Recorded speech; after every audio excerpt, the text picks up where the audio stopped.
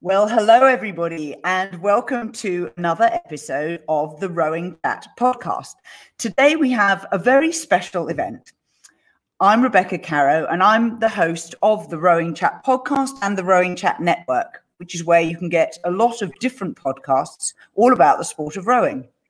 But as I said, today is special. We are doing a joint broadcast with Canoe Racing New Zealand. And I'm actually here in the North Shore Canoe Club with wonderful pictures behind me, which you can see of all sorts of Olympians who have come from this club and gone all the way to the top of their sport.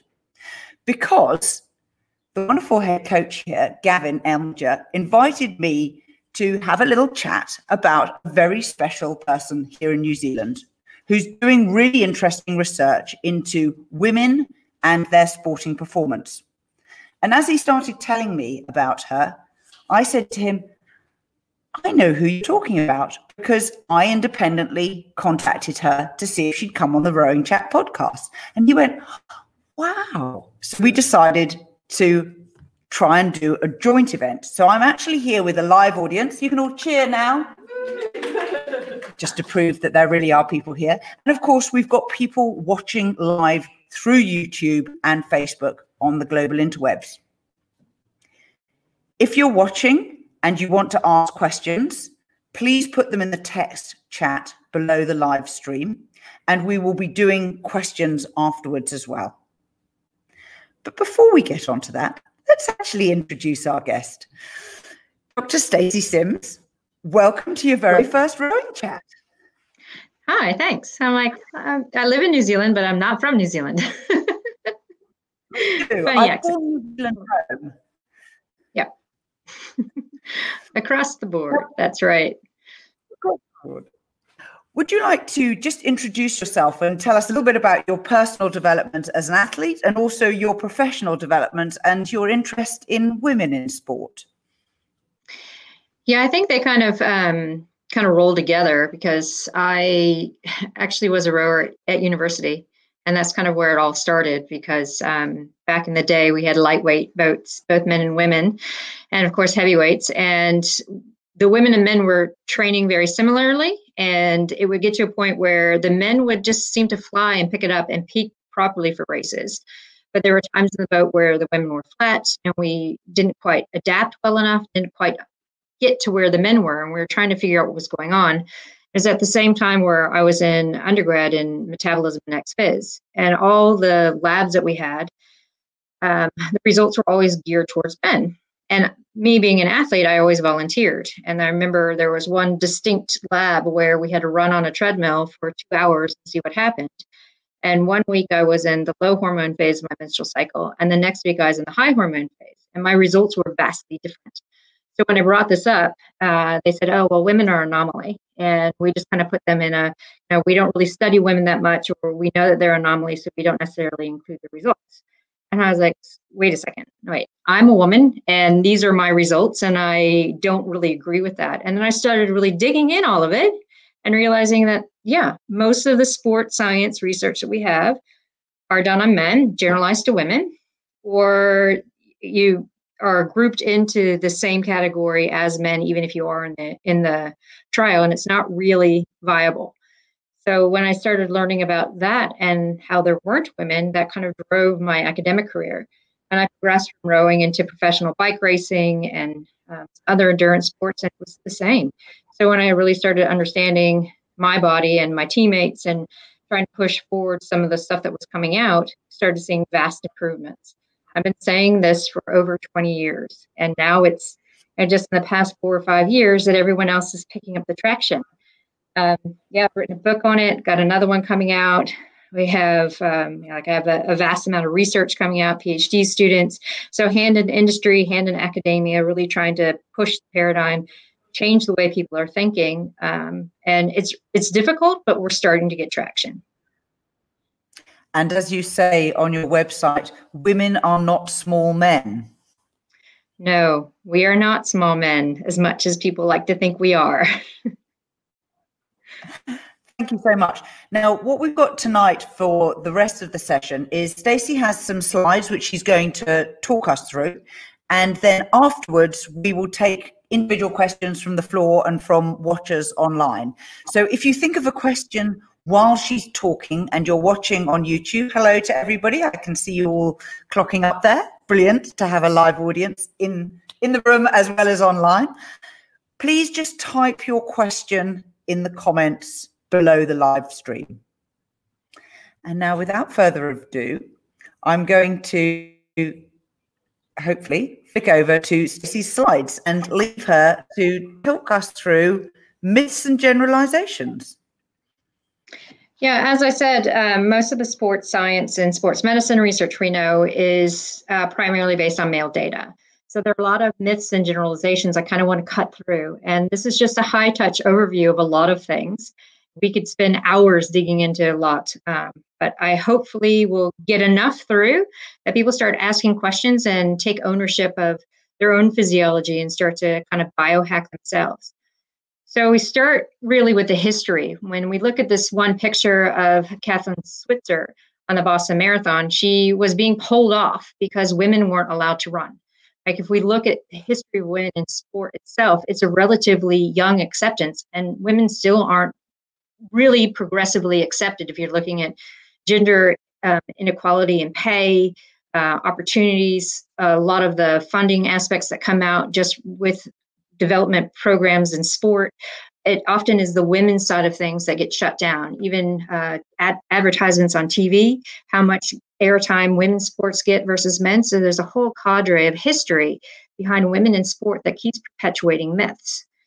So if we think about basically, where does this stem from a scientific aspect? Because I am a scientist, I'm a physiologist, I'm a nutrition scientist, and I'm very interested in looking at how exercise perturbs the body and how we adapt to it, and what's the best method for training and adapting to this. So we know that the majority of exercise physiology has been exclusively performed on men, and it wasn't until the 80s that people really started talking about doing specific sports science research with the upsurgence of marathoning. And then they're like, well, we have men, it's easy to study men. And women are very much the same. So what applies to men applies to women. This is how most of the training, nutrition, and recovery strategies that we use and employ now came to be. And we know that there are sex differences from birth, from beta oxidation, enzymes, and muscle activity. We also know that women have different fuel metabolism during exercise, but it's all generally washed out. And when we really think about why is this happening? I've already talked about the history of women, and we have just the general societal marginalization where women tend to be put in a box. It even happens now. When we think about across the board how women still have these stereotypical roles, even in the language that we're using. Things like girl push-up. What is a girl push-up? It's a push-up modification, but it's so often used. Throwing like a girl. What does that mean? It has no real bearing on what the meaning is, but it's the language that is endemic in how we are training and talking and expressing women in sport. And we also have the aggression and how sport originated. And women were not perceived as being aggressive, so they weren't really put into sport. And thus all the challenges that women have faced to get into sport has been trying to push the dogma to be encompassed into this male society. And a lot of the things that women do and said and still do represent that male lens.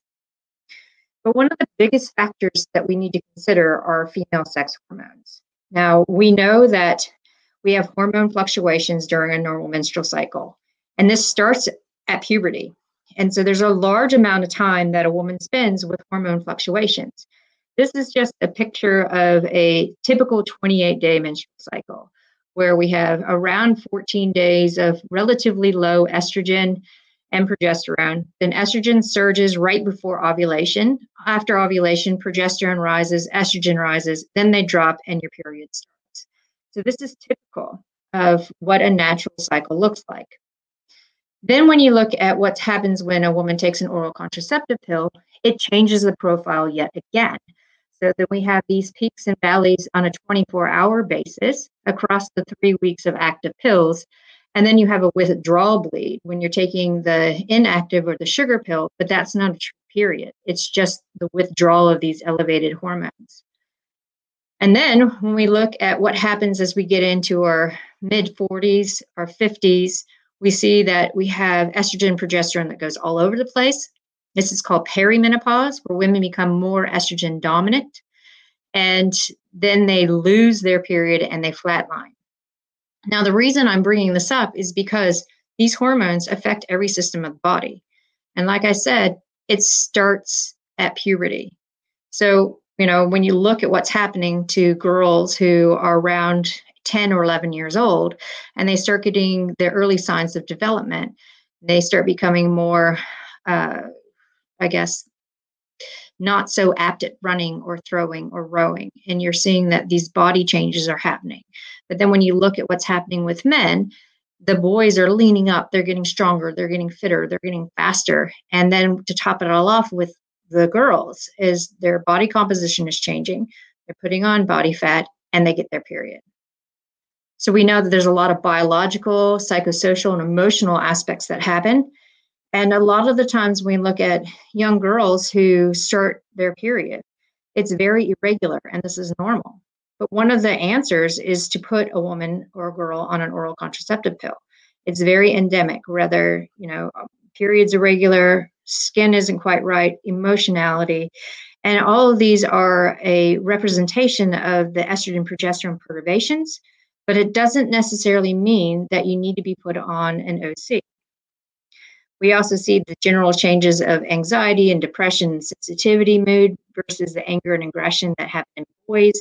So again, these general changes at the onset of puberty also promote these sex differences that we see across the board in sport and sport performance.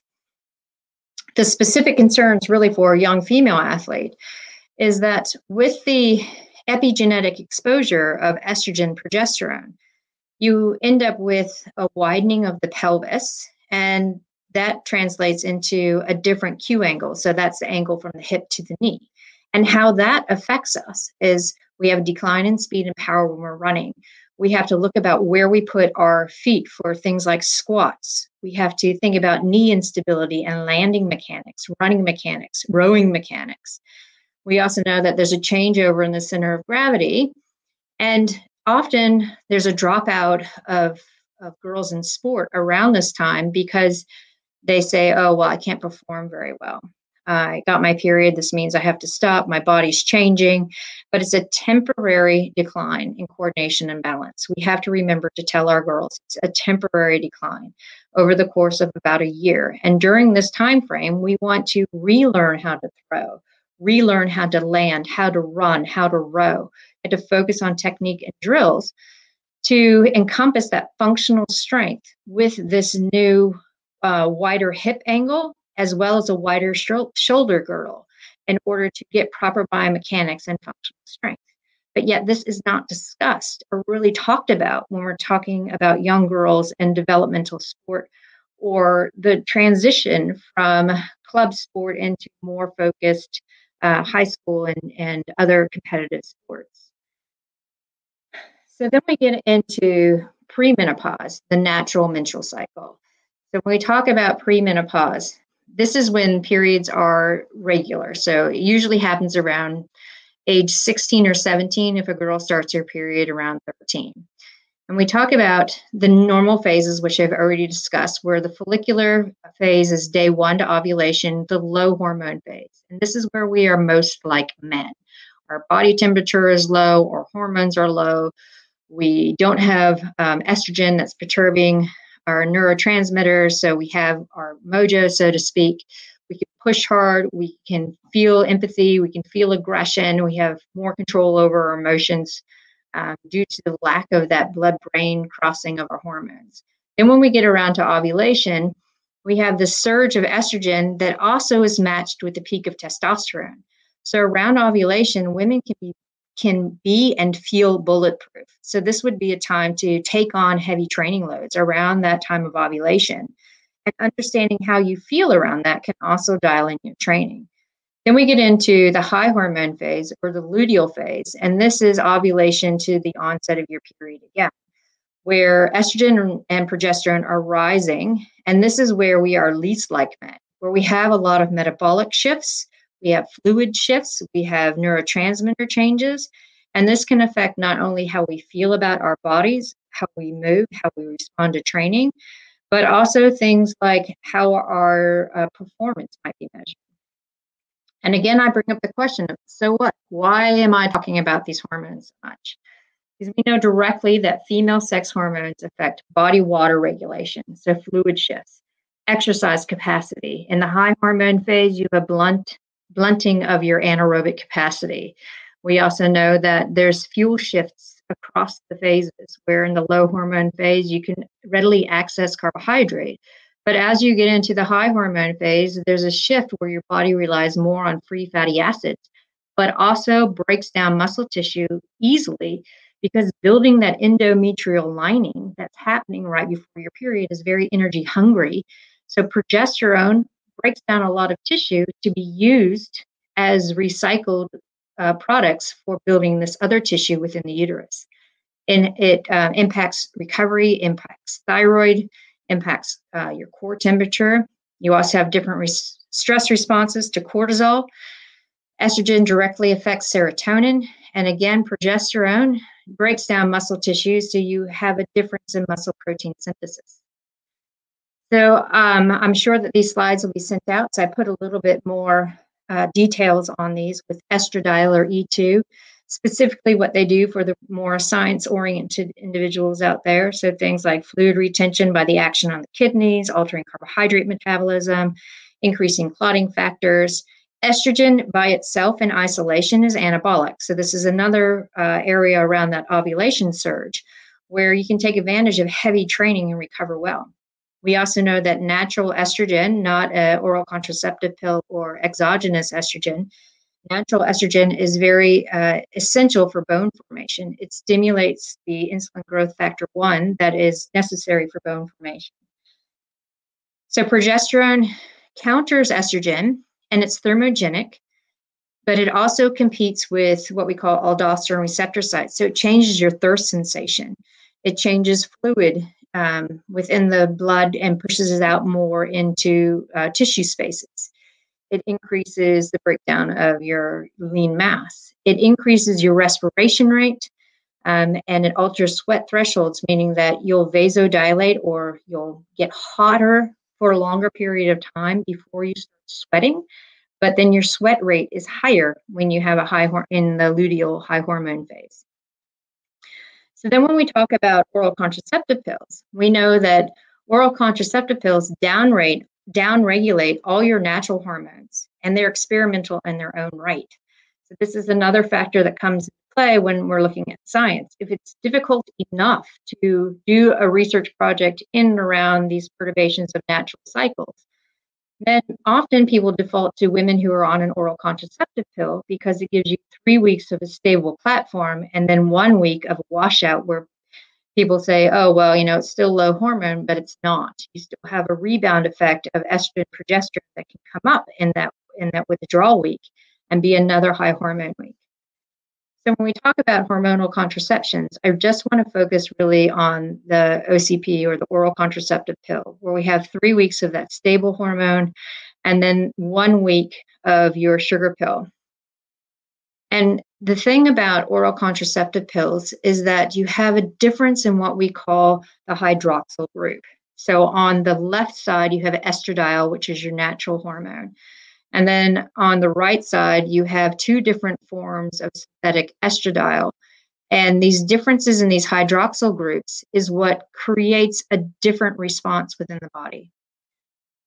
And it's the same with progesterone. So we see progesterone on the left side, and then the synthetic progestin on the right side. These also have different hydroxyl groups, and again, affect the systems of the body differently. They can have weak androgenic and estrogenic activity, or they can have no estrogenic activity. So understanding what kind of formulation of pill a woman is on can also help you understand what's going on within the body systems. We look specifically at hormonal contraception effects on exercise and performance. We know that the combined oral HC decreases your VO2 peak, decreases your cardiac output, decreases peak power, reduces your ability to adapt to anaerobic activity. It decreases IGF-1, which again impacts bone formation. And we also know that OC is associated with increased oxidative stress and inflammation, which reduces your body's ability to adapt. And then, as I was saying, specific to the formulation, if there's a high progestin activity, you have a decrease in the way that your body responds to strength training to reduce protein synthesis. The flip side of that is if you have an OC that's a 30 microgram rather than a 20 microgram dose, you'll increase your overall muscle mass through strength training, but not functional strength. So the side effect of that 30 microgram of estrogen in that oral contraceptive pill is you'll gain body mass and muscle mass, but not strength. There's no improvement in strength. And these, again, are things that are not discussed. The next really big topic I want to bring in are intermittent fasting and ketogenic diet trends, because they tend to be all the rage. I want to really start on the intermittent fasting aspect, where we look at these various methods where you have a 12-hour, 16-hour alternate day, or warrior, which is a 20-hour. The issue with intermittent fasting with athletes is that you're already on the tipping point of not getting in enough calories. Then when you start adding intermittent fasting, and you can fall into fasted workouts, or you can fall into big times during the day where you're not eating, you perturb what we call kisspeptin. Now, kisspeptin is a very critical, neuropeptide modulator, meaning that it's sensitive to calories and nutrients within the body. And in women, it is more sensitive than men. So in an aspect of training low calorie, training low nutrients, this kisspeptin is downregulated or downturned, which then signals the body to stop producing your sex hormones. So it is the first step to amenorrhea. The other aspect about intermittent fasting is we hear about this great focus that happens, and it happens in men. You get a dial up of the parasympathetic action in men, but in women, with the kisspeptin perturbance and the low calorie, you get an increase in the sympathetic drive, because the body is like, wait a second, I need calories because I need to reproduce. There are no calories. I need to start conserving, and I need to be on alert for the fact that there are low calories. So you have this increased sympathetic drive. We end up with more anxiety. We end up with poor sleep. And if we aren't getting enough good sleep, then again, we don't recover, we don't adapt, we don't repair. There's no improvement in glucose control for women. The autophagy that a lot of reports come out saying are fantastic for improving telomere length and improving longevity is very minimal in women. And the biggest thing is it increases that visceral active abdominal fat in women, even if you are an athlete. Then when we look specifically at what's happening within a 24-hour day, we know that it isn't the calorie intake in that 24 hours that counts as much as how you are eating around your training. As I said, intermittent fasting can predispose women to getting into unintentional calorie deficit. But if you're not fueling for what you are doing, you stay in this breakdown state after exercise. And even if you're eating enough during the day, if you stay in that longer term breakdown state after exercise, it perturbs kisspeptin, creates this catabolic or breakdown state, and your body starts to downregulate. Your resting metabolic rate starts to go down, thyroid starts to go down, start putting on abdominal fat. You start looking to your periods for kind of that reassurance things are okay, and you start getting your regular periods, or they might stop. And it all has to do with that inherent biological aspect of women having a greater sensitivity of calorie needs and nutrient needs than men. So then when we get to the ketogenic diet, that's really hot. We think about what the original population is. We know that it's male who were obese or diabetics who needed to lose weight quickly in the hospital. And now it's really hot in endurance performance. We hear about the low carb, high fat diet, ketogenic diet. And the goal is to increase quote, metabolic efficiency or improve our reliance on fatty acid oxidation, sparing carbohydrate. We look specifically at all the ketogenic diets and performance. All of the studies that are out there are all on male participants, except for one that came out last month by Louise Burke, who showed that her female participants under low carb, high fat had a decrement in performance and ended up with a downturn of resting metabolic rate. So again, we hear all these beneficial things about the ketogenic diet. It's based on male data. We look at women, the outcomes of ketogenic diet for women, you have that kisspeptin sensitivity, so downregulates kisspeptin, increasing cortisol, you have a decrease in progesterone, you have estrogen dominance. All of these are signs of stress to the body. Thyroid suppression, impaired glucose tolerance, increased fat gain, in particular around the abdominal region. And the other driving factor about this is the reason why the keto diet and the low carb, high fat has got so much press in sport is for increasing the body's ability to burn fat during exercise or become, quote, metabolically efficient. But women are already there due to the fact that there are sex differences within beta oxidation proteins in the mitochondria. So that means your muscles are already predisposed to being able to use and burn more fatty acids. And estrogen in itself increases the body's ability to use free fatty acids and spare carbohydrate. So the things that women are trying to achieve through a ketogenic diet are already inherently there through our physiology. So I always say your period is an ergogenic aid. And I say this in the context of women who are naturally cycling and they lose their period. I don't say this in the context of women who are on an oral contraceptive pill or other hormonal contraception or have some other issue where they're not having their periods. If you are a naturally cycling woman and you lose your period, this is a sign that there is endocrine dysfunction. Because we know that common menstrual dysfunction in active women comes from anovulatory cycles, meaning that you might have a shortened period, but that you didn't ovulate, so you don't produce progesterone. So you end up just shedding a bit of the lining, but you're not actually having a true period. The biggest thing that we worry about is amenorrhea. So primarily secondary amenorrhea, meaning that you've had your period and then you've lost it due to high volumes of training stress, life stress, a misstep in your nutrition. And these are things to really be concerned about. Because we often hear in the sporting culture, I lost my period, I must be fit enough. And that is not true. When you lose your period, it's a sign that you are not a healthy athlete, and we need to work to get it back. And it primarily has to do with energy availability. As I said, women are more sensitive to calorie misstep and nutrient misstep. And energy availability, and in particular, low energy availability, has to do with not getting enough fuel in to meet your daily needs of just existing, plus the physical activity that comes into play.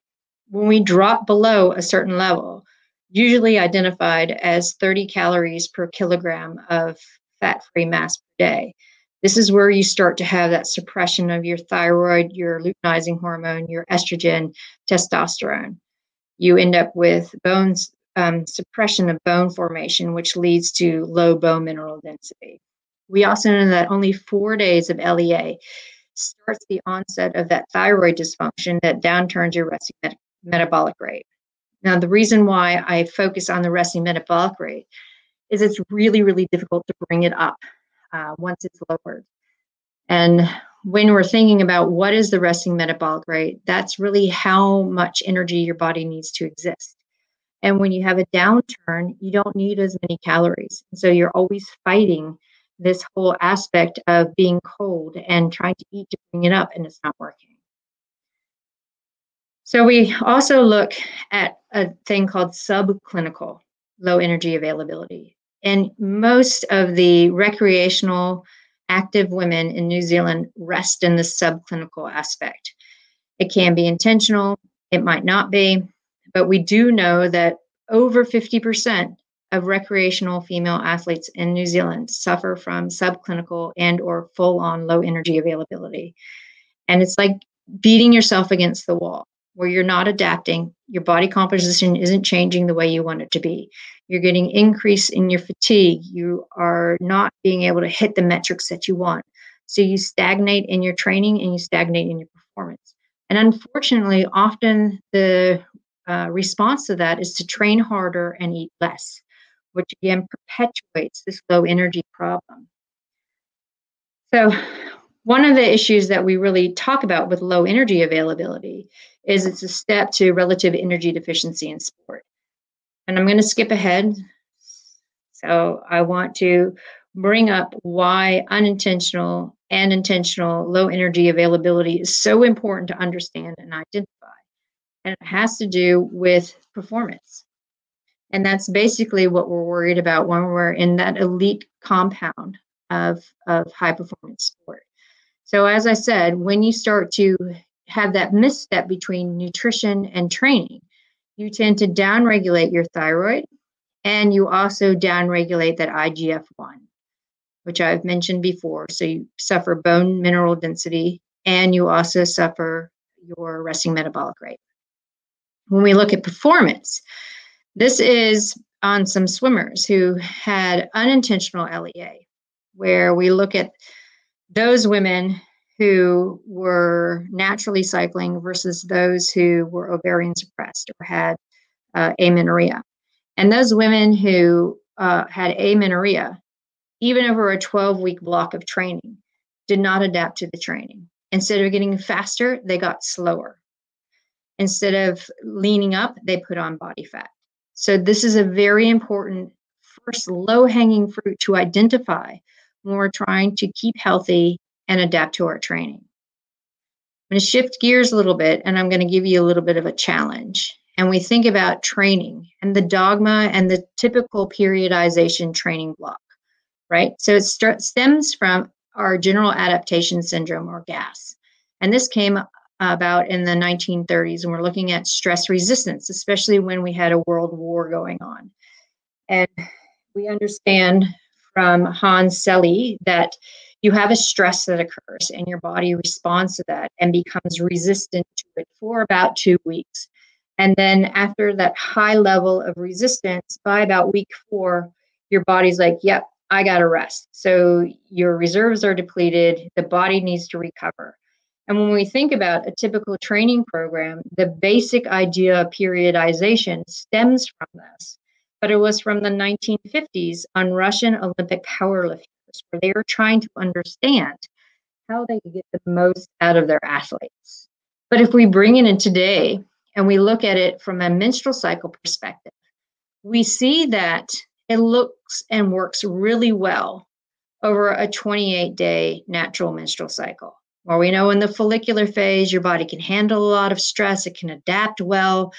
Right after ovulation, some steady state work, you can get really good adaptation there. And then you have a deload week, which coincides with that last bit of the high hormone phase. Sweet, works great. But some women have a 21-day cycle, so you miss out. If you have a follicular phase, then luteal phase, and it's a shortened cycle, then you'll hit some of the top end parts of your training in the part of your physiology that is somewhat compromised for being able to adapt to high intensity. And then in that week 4, where your body's like, yeah, bring on the stress. You're in the follicular phase. You're in your deload week of your training program. Then when we think about some women end up having 40-day cycles. And this is the maximum number we say that is somewhat normal. And we know that female athletes fluctuate between 23 and 40 days, depending on stress. And if we look at that typical 4-week cycle, then we lose a lot of our ability to push the envelope with our physiology to hit that high intensity. Because we start with that 4 weeks where we have the stress occurs, follicular phase keeps extending in this 40-day cycle, but we miss out. And then we start our next high intensity bit right when the luteal phase starts. And we've looked at this specifically in Strength and Power We call it phase training. It's a bit easier to do specific phase-based and cycle-based training when you're looking at strength and power, because there are less variables that affect the outcomes. So the research here is relatively new, and the research in the cardiovascular space still needs to catch up. But we do know that from the research that's looking at follicular-based training, you increase your cross-sectional area of your muscle, your strength, your lean mass.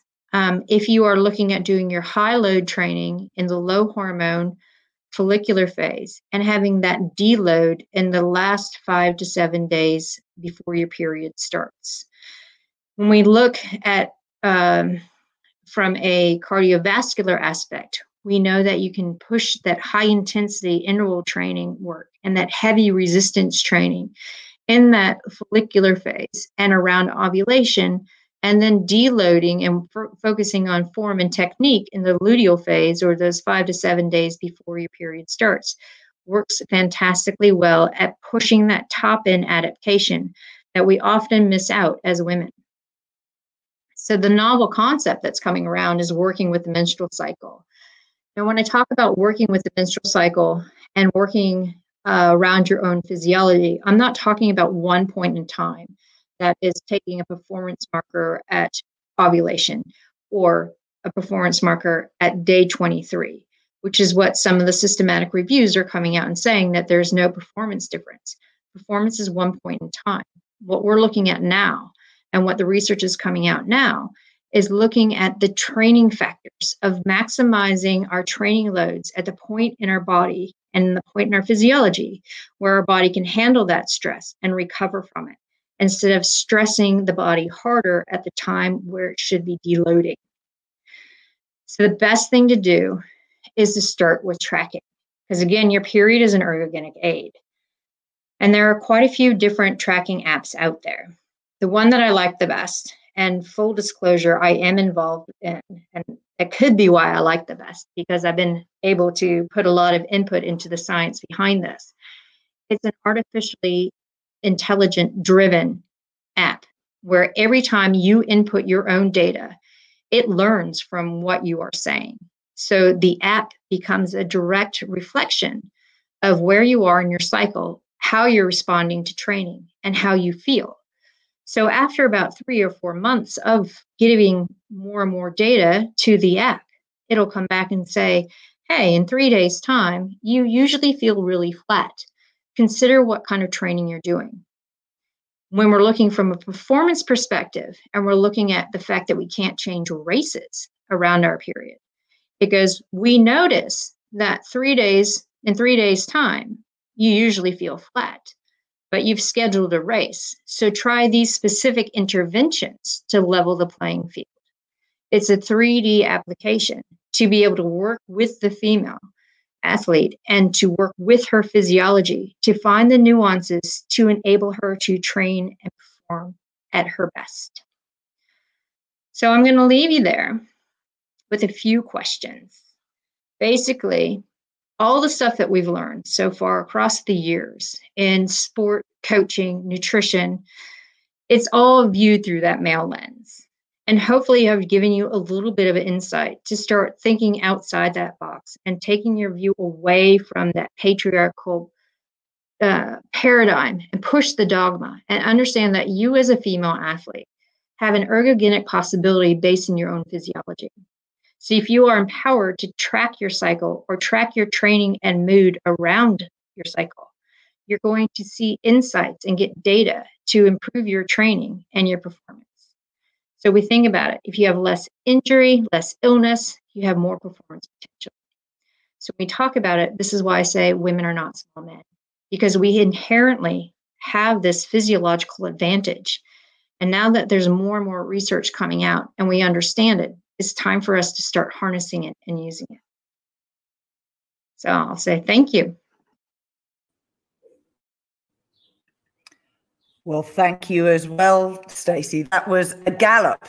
And I'm definitely finding that my school chemistry is well out of the requirements for what I need to understand. Now, I'm going to take the lead and kick off with a question from Eddie Berg, who's watching on YouTube. Eddie says, hi and thank you. It's very interesting. Do you know of similar research for peri and postmenopausal women? Yes. When we look at the perimenopausal state where we end up with more estrogen dominance and progesterone perturbations, we know that it's really the 4 years before menopause actually hits where you have the biggest affect to change. Meaning this is where your body composition changes the most. But the thing about estrogen and progesterone and the way it affects every system of the body, there's lots of epigenetic changes that happen where you have to really start dialing in your training and looking at reducing your long, slow distance work, putting an emphasis on heavy resistance training and high intensity work, as well as plyometrics. Because if you're looking at what estrogen does and what progesterone does with regards to glucose control, lean mass development, recovery, when those start to flatline or they start changing in ratios, you need an alternative stress. So the training has to change. And when you get into postmenopausal state, it's the same thing. You have to look at doing that higher intensity work and challenging the body, because the body gets into this state of, I'm really good at long, slow distance work. And the longer you go, the slower you become. The slower you become, the more frustrated you become. So you have to put in those stressors that come from exercise and specific nutrition dosing to get what those hormones used to do for you. So just to clarify that, this research that you're citing, so you're interpreting that into a training program. Can you remember where the research actually came from? There's a long list of it, and I have collated it all on our website. So it comes somewhat from Masters Athlete research looking at the trends and when women start to slow down. We know that happens around age 55. And when you start overlaying that with peri and postmenopausal women and the adaptations that change from public health and health research, you really start understanding what happens with that epigenetic changeover when you drop estrogen and progesterone. Fantastic. Now, ladies and gents in the room, are there any questions from you? I've got one. If you do lose your period due to training or life stress or trying to lose a bit of body fat, what is the best way to begin to fix this? So the question is, if you do lose your period due to stress or training, what is the best way to fix it? So this is a little bit of a difficult one because I sit on the whole aspect of health and performance. So as a female performance physiologist and expert, I look at it and say, we look at what your training load is, we back it down, and we really match your nutrition in and around each training session to reduce the time that you're in a catabolic state. On the health factor, the main response is you stop doing everything, you eat more until your LH surge comes back and your periods come back. I've worked with high-performing athletes who cannot break their contract and need to keep moving and keep performing. So we found that if you are looking at the delta or the change between energy output and energy intake in and around training, it takes longer, but you can get your periods back, maintain some form of fitness to be able to perform. I've got a follow-up on that one. Go for it. We've got a follow-up question, which is? Around what's the best timing of nutrition around training, how to optimize that? Great. So let's dive in now. So you mentioned that the timing of nutrition around training is key to that recovery. What are the general guidelines around that timing? You don't do a fasted workout. So you have some kind of food before every workout. If the workout is longer than 90 minutes, you need to bring some fuel on board. And post-exercise within 30 minutes, you're looking at getting a good 30 to 40 grams of protein and some carbohydrate, because that protein whack helps with increasing amino acid circulation, increases leucine circulating. So not only does it help with muscle protein synthesis and dropping cortisol, it also increases the amount of leucine that's circulating in the brain to stop central nervous system fatigue. So it really helps with total body recovery and stopping that breakdown state. Well, that's really clear. Now we have another question from an online watcher, Susan, who says, I'm curious about how the hormonal IUD might affect cycles and how I might adapt this. Yeah, so the good thing about a hormonal IUD is that women actually ovulate. So after about 6 months of the Mirena placement, you can start with BBT or basal body temperature tracking and get a specific BBT thermometer. And then you'll be able to see the inflection of your core temperature. And the next month or a few weeks later, get an over-the-counter ovulation predictor kit with your BBT. And then you can find out when you ovulate and be able to dial in your phases that way. Susan, I hope that answers your question. Now, any more questions from the floor? I have a question around the low energy availability. So if you're in that sort of low middle space, you want to move up to have more energy. Do you just eat anything? Like, do you just eat more in general, or anything in particular? Like, what would you eat to get from that low state into the higher state? So the question is around the low energy availability slide where you had the traffic light, green, amber, red. What do you do if you want to move from one of those states to another? I'm guessing we're talking from the red or amber up to the green. Do you just eat anything, or are there some very specific things that you can follow in order to improve your energy availability? Well, conscious of the fact you don't want to put on extra body fat, right? So we look at really fueling in and around all your training sessions, because that's the biggest amount of time that you can bring food in and affect what's happening. And then fitting in a smaller snack in the afternoon. When I work with athletes and I see that they need to increase their calorie intake by 1,000 calories a day, you know, it's really, you're going to get a lot of pushback if you say, yeah, you need to eat an extra 1,000 calories. So we look specifically how we can tweak it by increasing fueling before, putting a little bit more in during, definitely increasing the protein and some carbohydrate intake afterwards, and then putting in a smaller smoothie snack in the afternoon. And so that works with your body's rhythm. It doesn't make you overly full, and it prevents that unwanted weight gain.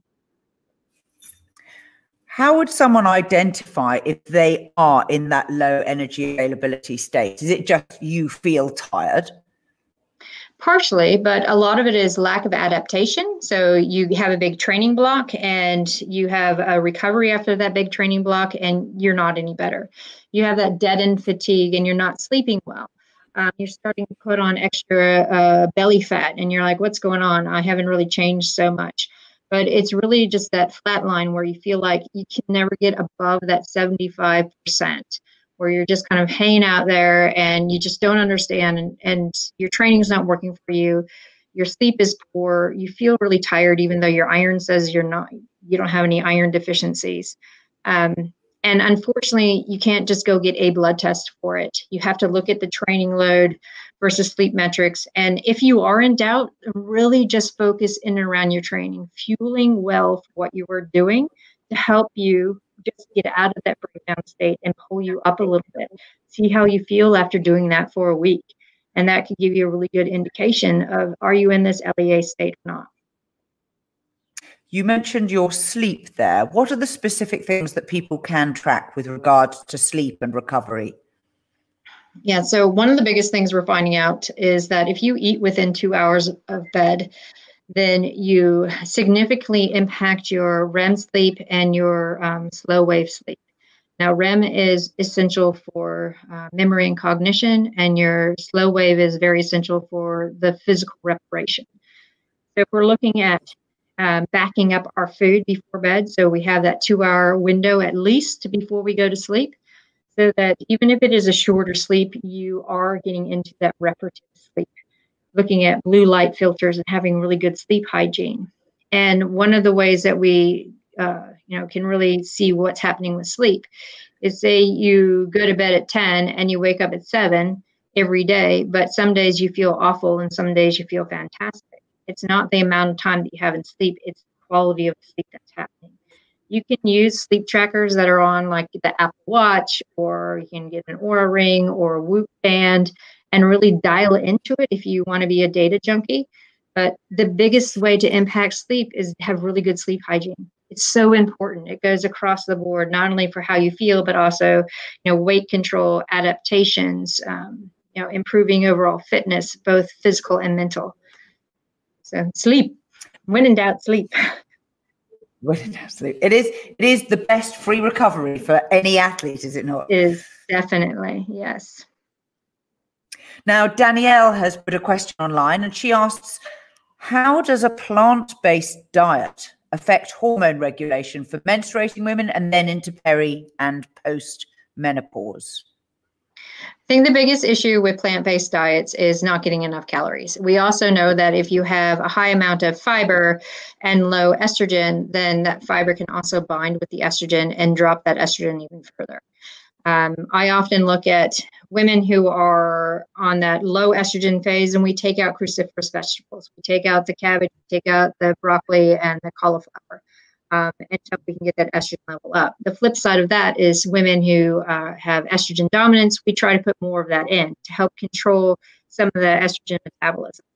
When we're looking at peri and postmenopause, the plant-based diet, from a research standpoint, tends to be the best and the most efficacious with regards to helping with gut microbiome, helping with vasomotor symptoms and menopausal symptoms, and also helps with weight control and blood glucose control. So from a plant-based diet aspect, it's a really good way to kind of keep your gut microbiome healthy and help control some of your hormone metabolism. So from that question in itself, I think I'll stop there before I get any further. I've got a question from myself. Imagine if you're a coach and what do you say to an athlete, a female athlete who says she's considering going on a keto diet? I've had this question and from some of my athletes, and I start with why. Why do you want to do this? Get their answer, try to understand what the drive is. And then if they sound really logical in their drive, I ask them, okay, well, if you really want to try it, we're going to do some biohacking and we're going to have you do it for 2 weeks and see performance just to see how it feels, right? And then on top of that, I'll also pull out all the literature about how it is not appropriate for women. Because the basic concept of trying to do the ketogenic diet is to lose body fat and become more of a fat burner. And we know from the literature that it doesn't work for women. So you let them have a go for that 2 weeks. I'm a big believer in biohacking, right? Once you understand it for yourself and feel it, see the outcomes, it's really powerful. Another question. Gavin, you were... Yeah. How long does it take for a female athlete to get back to a natural cycle after she comes off an oral contraceptive pill? And how long is the side effects for that process to take? So the question is, how long does it take a female athlete who comes off an oral contraceptive pill? How long does it take to get back into a natural cycle? And then the second question is, and what are the side effects?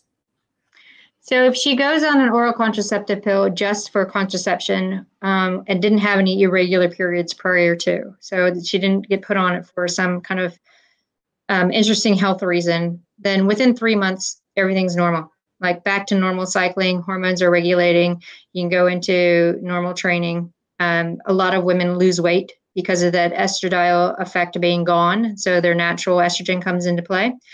If a woman was put on it because they are amenorrheic and they get taken off it, the amenorrhea won't go away. You have to work to get it back.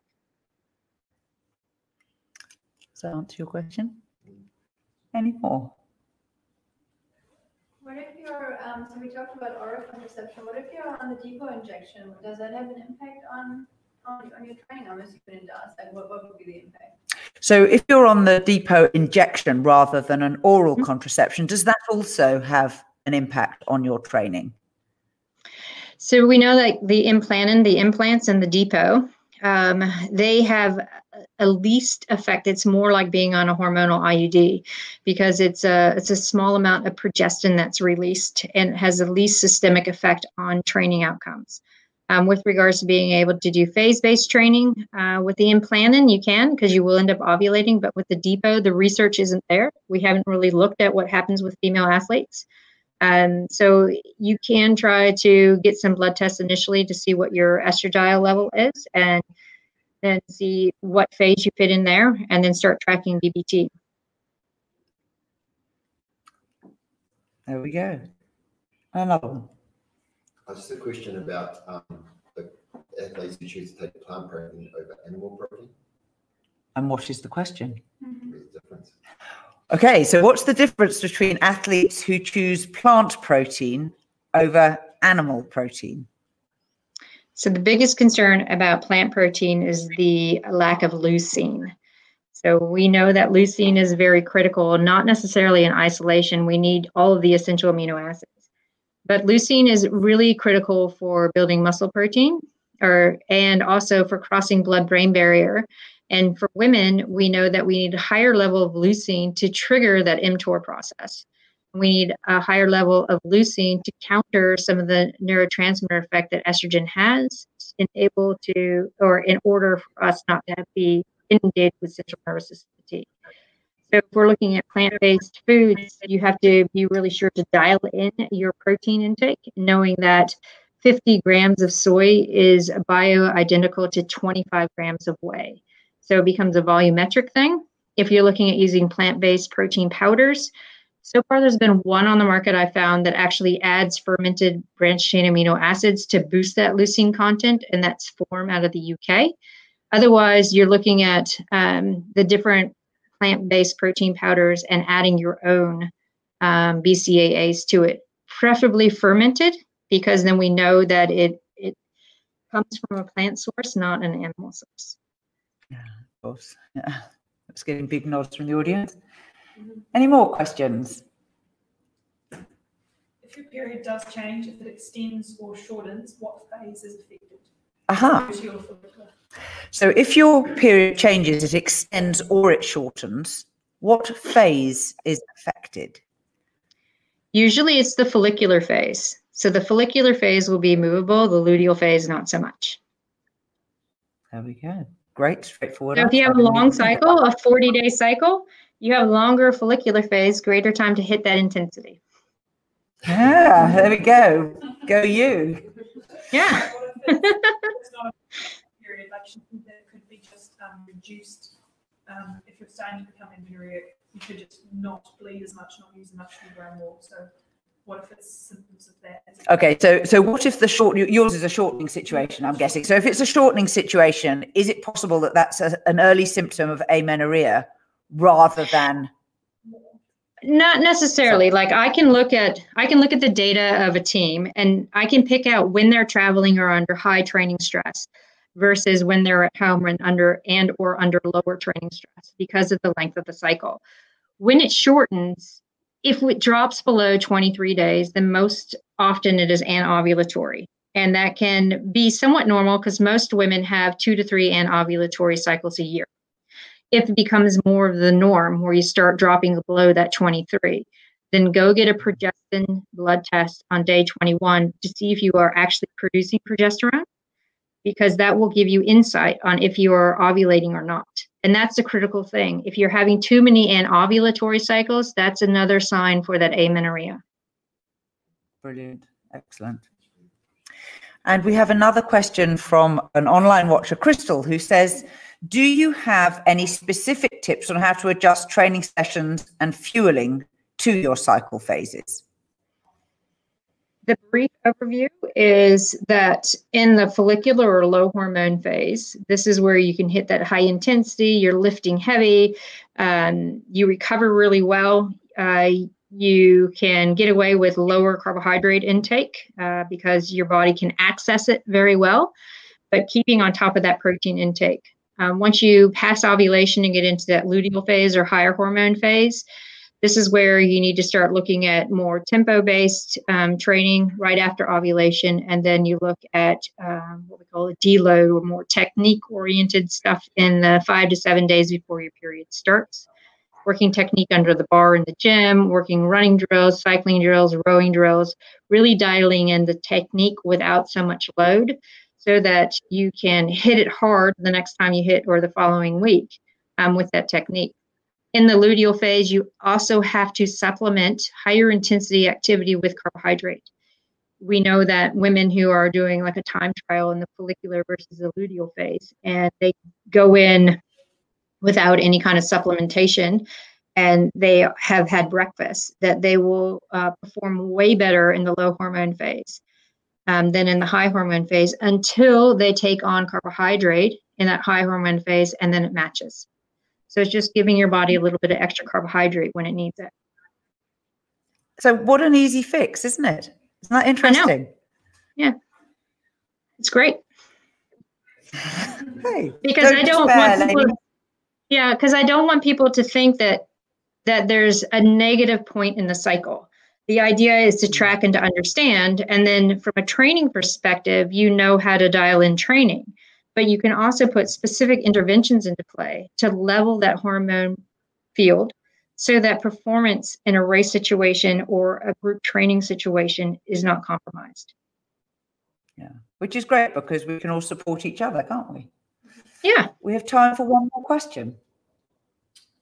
I was going to ask about like racing in terms of, like you mentioned, like, you know, if you know that you're going into like a high hormone phase, you're going to be feeling really, really low, like interventions you can put in place, like in the days that leading up to a big competition, what would you do? So the question is, if you know that you're going into a high hormone phase and you're coming into competition, what specific interventions do you recommend? This is where we look and see what are the issues. Are you having really significant PMS and bloating and negative thought and anxiety? And we know that it's primarily an inflammation-driven factor. So this is where we start implementing things like omega-3 fatty acids and white willow bark or baby aspirin or low-dose aspirin to counter some of those receptor sites that are affected by estrogen and the cytokine response to progesterone. We also know that the body needs more magnesium and zinc when it's building tissue, plus your immune system. So we definitely boost magnesium and zinc in that week or so, leading into a high stress performance aspect. We look at doing some sodium loading to increase body sodium, which will help with plasma volume expansion or putting more water in the blood for thermoregulation. We look at using branched chain amino acids before training to get that leucine up in the brain, which counters the anxiety and depression that estrogen can cause, but also counter central nervous system fatigue. So again, it's really understanding what are your symptoms and what do we need to mitigate before you get into that situation. So this is another reason why tracking and understanding how you respond can really identify what you need to use as an intervention. And of course, using the Wish.ai app will help to make those suggestions to you. Exactly. There we go. Get on that beat, girls. There you go. Stacey, it's been a delight. Thank you so much for a very fast-paced gallop, but some fantastically in-depth information and your really specific answers to the questions that the audience have posed has been absolutely brilliant. Before you leave, thanks for having me. Would you like to tell us a little bit about your book, Raw, and where people can connect with you online? Yeah, so Roar actually has been out since 2016, and it has been translated from my big sciencey words by my beautiful co-author Celine Yeager, who writes for Bicycling and has her own columns and is really good at understanding and translating it. So it's an easy to read layperson book that's based on science. And it goes through all the phases of, you know, what is the menstrual cycle? What are the phases? If you're pregnant, looking to get pregnant, post-pregnancy, perimenopause, menopause. So it covers all of those, including some biohacking. You can get it at Paper Plus. You can get it online at Amazon, Barnes & Nobles, Book Depository, even Whitcoulls. There we go. And then you can find me drstacysims.com, also Twitter, Facebook, and Instagram as Dr. Stacey Sims. And we post something different every day. That's very easy to find. Yeah. Stacey, one final question. Is it possible to get an audio version of your book in New Zealand? Because the Audible edition so far isn't available here. You should be. I have it Let me look and I will let you know. Fantastic. We'll put the answer in the show notes when we get to it later. Perfect. It's been a delight having you with us on Rowing Chat. So to all of the listeners, we would love you to subscribe to the Rowing Chat podcast network. You know where to find podcast apps. And please make some suggestions of other guests that we might like to have. And Stacey, come back. Come and see us again. I will. Thanks. I've been Rebecca Caro, and you can catch the full show notes of this podcast at rowing.chat. And till next time, bye-bye.